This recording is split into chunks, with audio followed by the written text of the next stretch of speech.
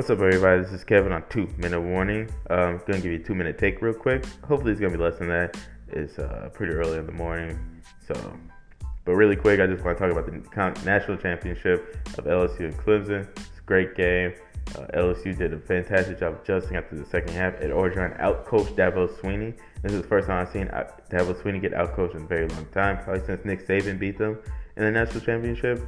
And Ed Orgeron and his staff did a fantastic job. Joe Bray is going to be a coordinator / head coach one day. I think Dave Aranda, the defensive coordinator, is going to be a head coach one day.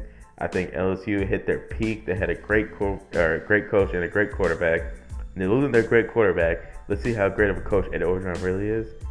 And hopefully we'll see if LSU can keep this, 11-1, 12-0 SEC championship playoff berth, streak alive. I don't think so. I think they will not make it next year. They're not going to be in my Final Four.